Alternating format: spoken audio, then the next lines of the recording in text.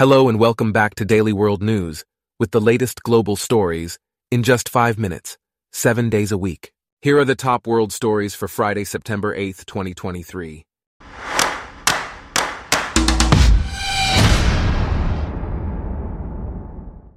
Today's episode is brought to you by Blogcast, your personalized audio feed, available on iPhone and Android. A terror suspect who is accused of spying for Iran managed to escape from a high-security prison in London by clinging to the underside of a van. The British Secretary of State for Justice has launched an investigation into the protocols and decisions of the prison regarding the escape. It was initially unclear to whom the suspect had passed information, but it was later revealed that he may have been seeking information on behalf of Iran. This escape is particularly concerning because the prison had previously allowed another escape in 2019, and staffing shortages played a significant role in enabling such escapes. In other news, a retired Colombian army kernal pleaded guilty in a Miami court to helping organize the assassination of Haiti President Jovenel Moïse. The kernal, who went by the alias Colonel Mike, has agreed to cooperate with U.S. prosecutors by providing information about the operation. This plea change is the latest development in the ongoing investigation into the circumstances surrounding the killing, which has led to a surge in deadly gang violence and chaos in Haiti.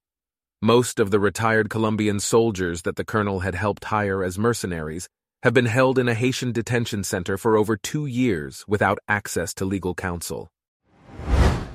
Moving on, archaeologists have made an exciting discovery in Lima, Peru. They have found the remains of a 1,000-year-old mummy belonging to the Xaxma culture. This mummy, with its long brown hair, was unearthed in a grave at a ceremonial site. The Xaxma culture once thrived and dominated the central coast of what is now modern Peru until the rise of the Inca Empire. This discovery adds to the growing collection of sacred sites in Lima that provide valuable insights into the past. In France, the country's top administrative court has upheld a government ban on traditional overgarments worn by some Muslim women and girls in schools. The court dismissed complaints that the ban was discriminatory and could incite hatred. Muslim headscarves have already been prohibited on the grounds that they represent a display of religious affiliation. The court argued that wearing these overgarments follows the logic of religious affirmation and is prohibited by French law, which prohibits visible signs of any religious affiliation in schools. Meanwhile, human rights activists in Mexico are celebrating a historic ruling by the country's Supreme Court that decriminalizes abortion.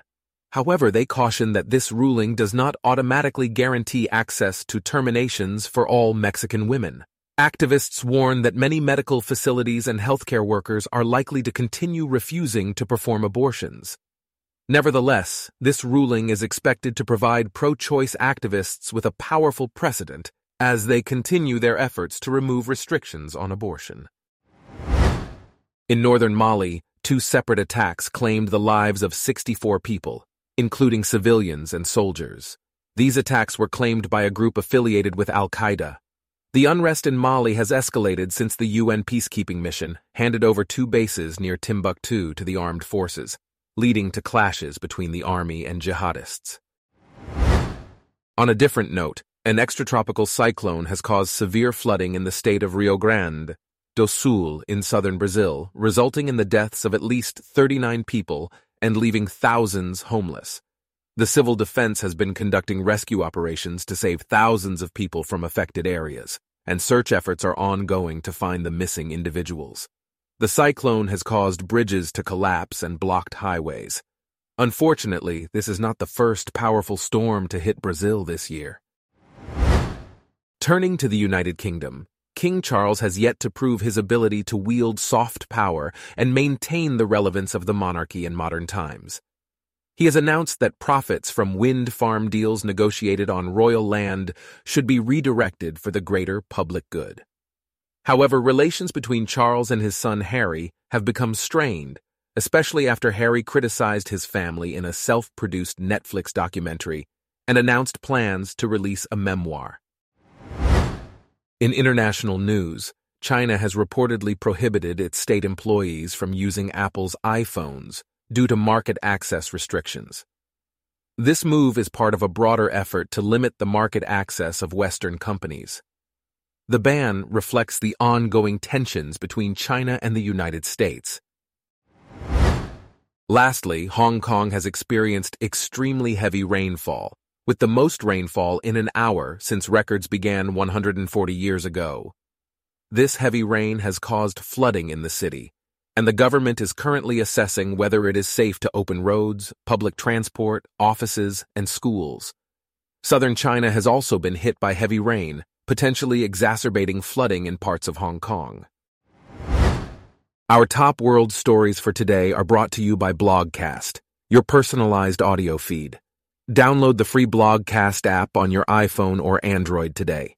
If you enjoyed this, please consider listening to our other podcasts: Daily Business News, Daily Tech News, Daily Science News, and Daily Lifestyle News. Thanks for listening. Blogcast.